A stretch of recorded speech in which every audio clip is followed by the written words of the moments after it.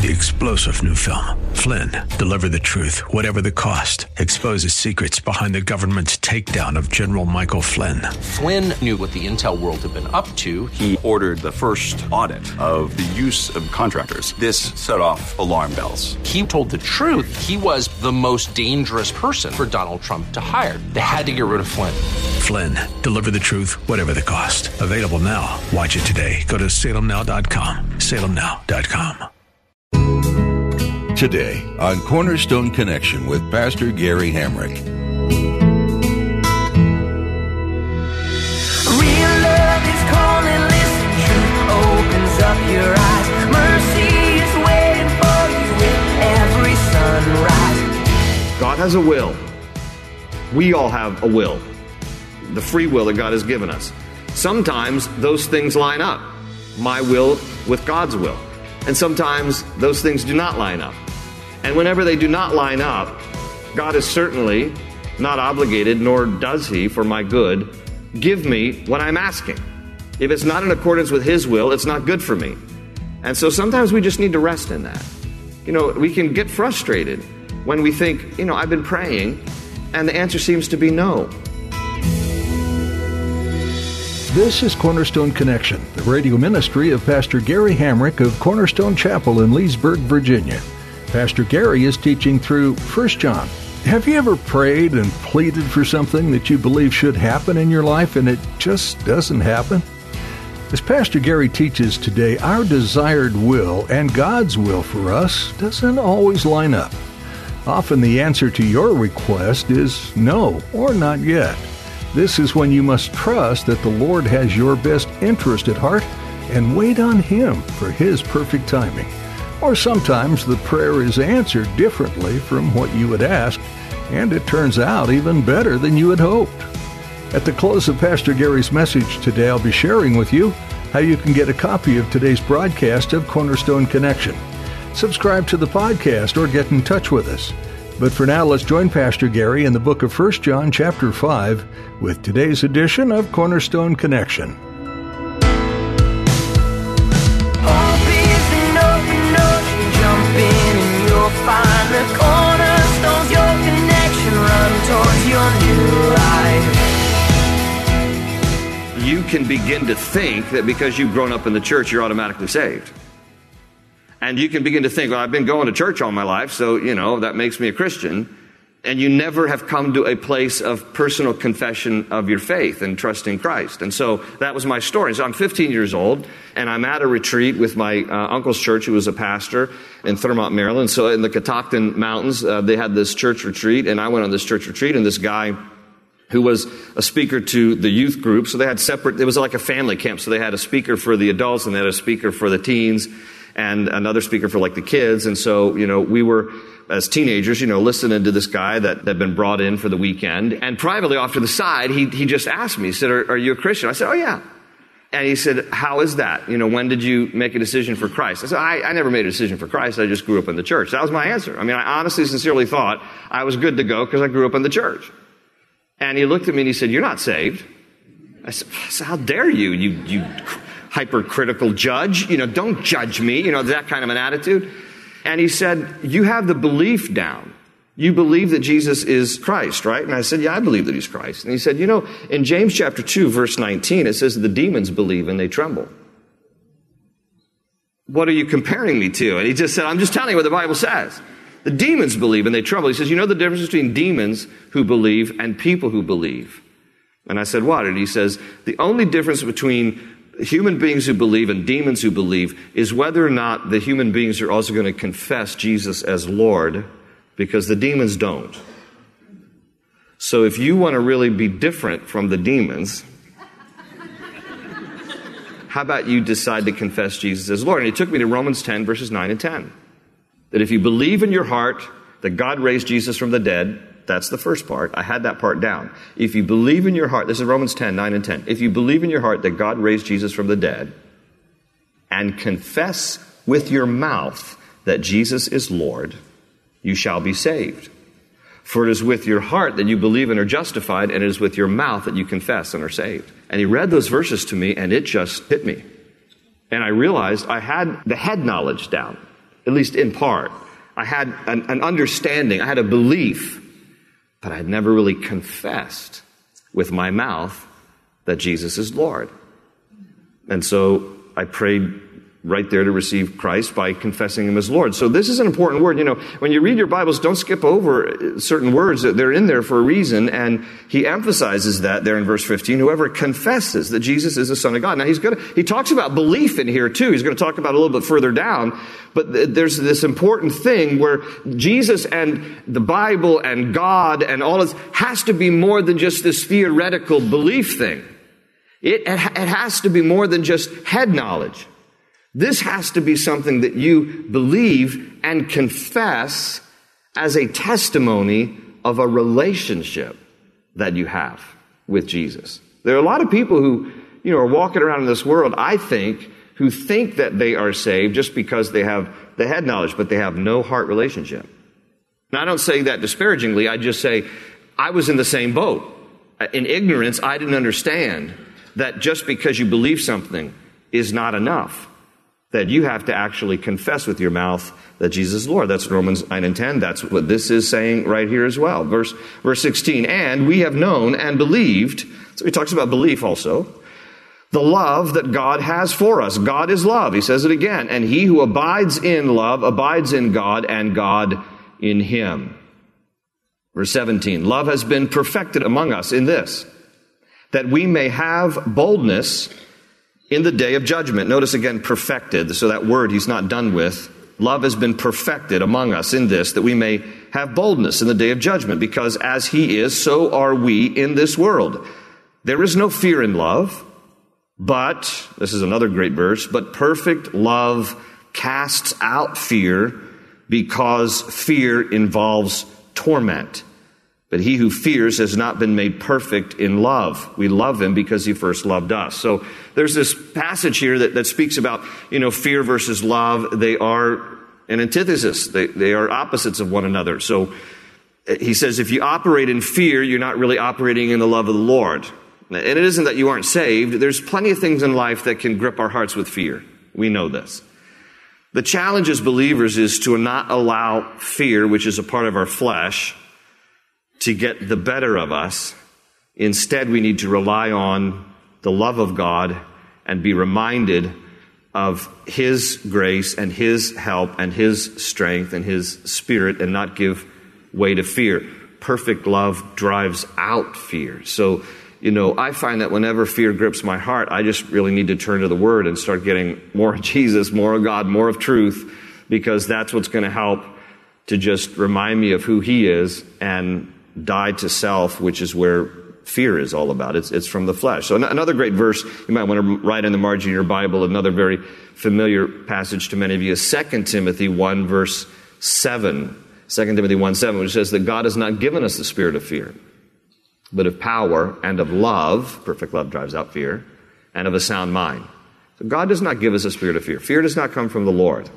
It comes from the world. It comes from our flesh. It comes from the enemy who tries to instill fear and, haunt us. But, and verse 19, let me read it again. We love him because he first loved us. Isn't that a great verse? Do you understand that God is the initiator? He's the pursuer. We are the responders. God first loved us. We love because he first loved us. We are responding to his love. He's the pursuer. He's the initiator. The relationship is God pursuing us. Verse 20, if someone says, I love God, and hates his brother, he is a liar. For he who does not love his brother whom he has seen, how can he love God whom he has not seen? And this commandment we have from him, that he who loves God must love his brother also. So if I could summarize chapter 4, and you'll see it, throughout chapter 4, what we just read there, it would be that if we really love God, we will love one another. I mean, there's a lot of other good stuff in there, but that's kind of the main takeaway. He's simply repeating it several times. If we really love God, we're going to love one another. If we really understand God's love toward us, then we will demonstrate that love toward others. Chapter 5. Whoever believes that Jesus is the Christ is born of God.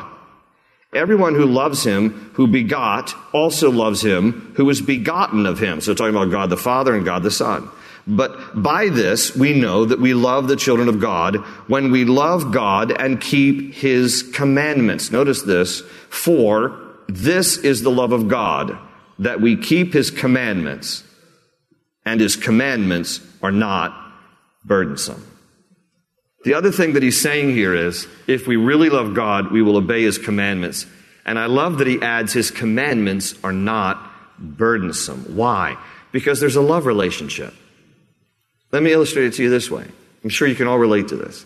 Either for yourself, or I'm going to put it in the scenario of you as a parent with your kids. You remember when your kids are like, I don't know, 8, 9, 10, you always had to tell them, like, did you take a shower today? Would you please shower? I don't want to take a shower. You know, you just ran around in the field all day long, and you've come in the house. It's a hot summer day. Take a shower. And then they take a shower. Like, did you brush your teeth? Nah, I didn't. Brush your teeth. Don't you know? Cavities, the dentist, the drill, the whole bit. Brush your teeth. Okay, I'll brush my teeth. All right. Then they become like, 15, 16. And they meet that special someone. You know what I'm talking about? Do you have to tell them to shower? Do you have to tell them to brush their hair? Do you have to tell them to do anything? No, because they're primping in front of the mirror. They're getting themselves ready. You don't have to tell them. Why? Because there's a love thing going on now. The love boat, that whole kind. So that's the deal. When it's based on love, the commandments of God are not burdensome. For people who go around going, oh, the commandments of God, God says don't do this and don't do that. Well, then you don't understand the love of God for you. Because the love of God and a love relationship and your love for him means that you want to obey him and you want to do what is right. Nobody has to tell you. Because there's a love relationship here. So you obey his commandments. They're not burdensome. Because this is about love. Verse 4, for whatever is born of God overcomes the world. And this is the victory that has overcome the world, our faith. Who is he who overcomes the world but he who believes that Jesus is the Son of God? I mean, this is just straight gospel all through this book here. It's Jesus, Jesus, Jesus. Believe in Jesus, the Son of God, the manifestation of the love of God, died on a cross, the propitiation, the atoning sacrifice for our sins. I mean, it's this whole thing. He's just writing about Jesus constantly here. And then he says here in verse 6, and this is the rest of chapter 5, I just have to tell you, is one of the most difficult chapters in the entire Bible. And you can get out different Bible commentaries and see what scholars think. And there are some sections here where John writes in the closing part of chapter 5 where there's just a lot of debate and confusion as to exactly what he means. I'm going to do my best to explain it, but I won't help much because the debate's been going on for centuries ever since he wrote it. And this is one of them, that in terms of how difficult, like what does he really mean here? So verse 6, this is he, meaning Jesus, who came by water and blood, Jesus Christ, not only by water, but by water and blood. And it is the Spirit who bears witness, because the Spirit is truth. For there are three that bear witness in heaven, the Father, the Word, and the Holy Spirit. And these three are one. And there are three that bear witness on earth, the Spirit, the water, and the blood. And these three agree as one. You got it? That's clear, isn't it? And so, yeah, crystal. All right, so this is he who came. Let's back up there. This is he who came by water and blood. So there's basically a few ways that people look at this, and different Bible scholars, you can read different commentaries. Some say that the water refers to Jesus' baptism, and that the blood refers to the cross, when he died on the cross and shed his blood. Others, when you read other commentaries, they say water and blood should be read together, because the Bible says that when Jesus was being crucified and they pierced his side, the Roman soldier came up underneath his rib cage, pierced the pericardial sac, and where Jesus, his heart was under excruciating stress because of crucifixion, the whole act of crucifixion. And the Bible says when his side was pierced, water and blood gushed out. And then there is this other thought that the water could be referring to his physical birth, that when a woman's water breaks, a baby is born, and that blood refers to his crucifixion. So there's all these different kind of, what does this exactly mean? I personally think that probably the most logical of the different possibilities is that John is talking about the bookends of Jesus' ministry. And the bookends are that it began at his baptism. It culminated in his crucifixion. It didn't end with his crucifixion, it just culminated. So that it probably refers to he was born of water. He came, rather that's the word, it doesn't say born. He came by water. So baptism is kind of like the annunciation of his ministry as it began, his water baptism by John the Baptist, and his crucifixion was the culmination of his ministry. So you can do with it what you wish, but that's probably the best that I think in terms of what scholars have come to believe it might mean. And he says there in verse 7, it's a statement about the Trinity. There is this witness in heaven, the Father, God the Father, the Word, who is Jesus. John writes in his Gospel, John chapter 1, in the beginning was the Word was with God, the Word was God. He's talking about Jesus. And the Holy Spirit. These three are one. And he talks about bearing witness on earth. We have the Spirit, we have the water, we have the blood, those things that testified to the ministry of Jesus. Remember, at the baptism of Jesus, that's when the Holy Spirit descended in the form of a dove, and the voice of God was heard saying, "This is my beloved Son in whom I'm well pleased." So you see the work of the Spirit, water baptism, the blood, the crucifixion. So John is just simply saying these things testify to the validity of Jesus' ministry as Messiah. Verse 9, if we receive the witness of men, the witness of God is greater. For this is the witness of God, which he has testified of his Son. He who believes in the Son of God has the witness in himself, meaning the Spirit of God. And he who does not believe God has made him a liar, because he has not believed the testimony that God has given of his Son. So basically here, John just exposes the great sin of unbelief. The great sin that will keep us out of heaven is unbelief. If you don't believe the testimony of who Jesus is, there's no remedy, there's no hope for us. He says in verse 11, and this is the testimony that God has given us eternal life, and this life is in his Son. He who has the Son has life. He who does not have the Son of God does not have life. I mean, certainly not eternal life. He's talking about life zoe, and that's a Greek word for the fullness of life, not life bios. That's just physical life. He's talking about the fullness of life, eternal life. That's all in Jesus. And he adds in verse 13, these things I have written to you who believe in the name of the Son of God, that you may know that you have eternal life, and that you may continue to believe in the name of the Son of God. So part of why John writes this epistle is that we might have the assurance of our faith. And then he adds in verse 14, now this is the confidence that we have in him, that if we ask anything according to his will, he hears us. And if we know that he hears us, whatever we ask, we know that we have the petitions that we have asked of him. So those couple of verses there is just putting a strong kind of exclamation point on the whole idea of prayer. That it is important that we are praying people. And he adds there praying, asking things according to his will. God has a will. We all have a will. The free will that God has given us. Sometimes those things line up. My will with God's will. And sometimes those things do not line up. And whenever they do not line up, God is certainly not obligated, nor does he, for my good, give me what I'm asking. If it's not in accordance with his will, it's not good for me. And so sometimes we just need to rest in that. We can get frustrated when we think, I've been praying, and the answer seems to be no. And sometimes the answer is not now. It's wonderful when it's yes, and God answers the prayer just as we had hoped. But even if he doesn't, when he says not yet or no, it's always for our best. Because God's will is what you want, not yours. You want his perfect will. So wait upon the Lord, pray, seek his face. Now, this is another complicated section here. Verse 16, if anyone sees his brother sinning a sin which does not lead to death, he will ask, and he will give him life for those who commit sin not leading to death. There is sin leading to death. I do not say that he should pray about that. All unrighteousness is sin, and there is sin not leading to death. Got that? Another crystal clear section here. So, in Hebrew, the Jewish people in ancient times had a saying about sin in general. It was either chata lamita or chata lo lamita.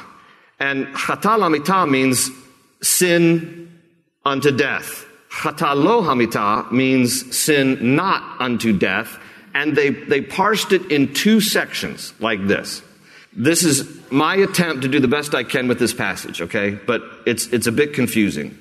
You have here John saying that there are certain sins that are not unto death. And he says there are also sins that will lead to death, that, there will be punishment for. And so how can some sins be unto death and other sins not unto death? And so the best understanding is that a sin not unto death is something committed, let's say, with willful ignorance. So there are just some things you don't know better. You don't understand. You didn't realize it. You didn't know that was, truth or God's standard. And so you sin, but maybe you come to find out afterwards you didn't know at the time. It's willful ignorance. So that's chata lo lamita. Then there is a sin unto death, which we would categorize as willful disobedience. So there are some sins, you know what they are too in your own life, in your own heart. There are some things you do in life, you go, I wasn't aware that was sin. There are other things daggone well it's a sin, and you're going to do it anyway. And that's willful disobedience. That is a sin that's punishable. So what he's saying here is, so he couples the idea of prayer with this complicated section, and he's basically saying, for people who are committing sin not unto death, it's just out of ignorance, pray for them. That they would come to an understanding of what they're doing. But for those who are willfully disobeying, he says here in the section, don't pray for them. Don't pray for them. They know better. They already know better. And so they just need to make a decision. It's not going to be because you pray for them more. It's going to be because they just decide they're going to obey. And so he adds, though, that all unrighteousness is sin. But he said there are some things basically that people do out of ignorance. There are other things people do out of disobedience. Doing something out of disobedience against God, willful disobedience, has greater consequences, basically is what he's saying, than something that is done out of ignorance. There seems to be an extra measure of God's grace for ignorance than there is certainly for disobedience. So again, you can read for yourself what other scholars say about this, but it's a difficult passage. I offer you the best I can on that. Let's finish out the book. Verse 18. We know that whoever is born of God does not sin. Again, throughout this book, he means continual habitual sin. We will still fall from time to time. But we shouldn't want to continue sin and habitual sin. But he who has been born of God keeps himself, and the wicked one does not touch him. We know that we are of God, and the whole world lies under the sway of the wicked one. I like the way New King James says that. Satan has limited influence in our world, and so New King James says he has some sway.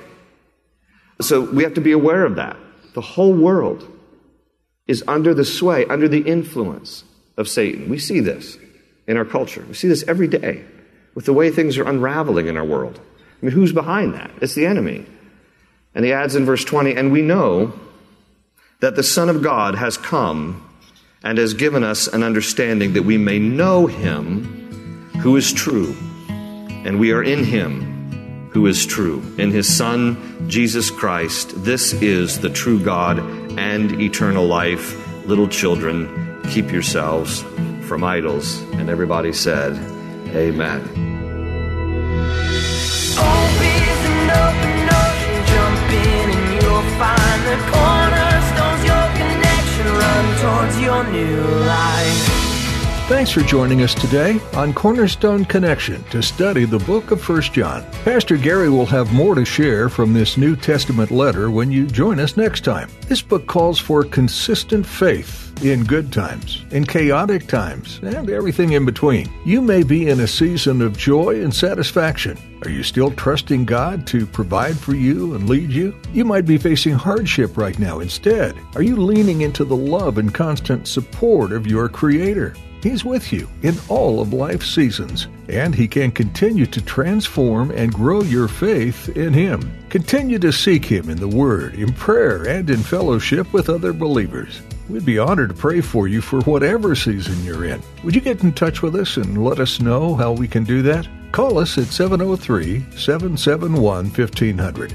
That's 703-771-1500. Do you have a church family? If not, we'd love to step into that role for you. You're invited to be part of our weekly services here at Cornerstone Chapel. Visit cornerstoneconnection.cc to get the latest information on service times and regulations so that you can join us safely, either in person or online. You can also visit our Facebook page for information. You'll find a link at cornerstoneconnection.cc. That's all for today. Thanks for tuning in to study God's Word here on Cornerstone Connection.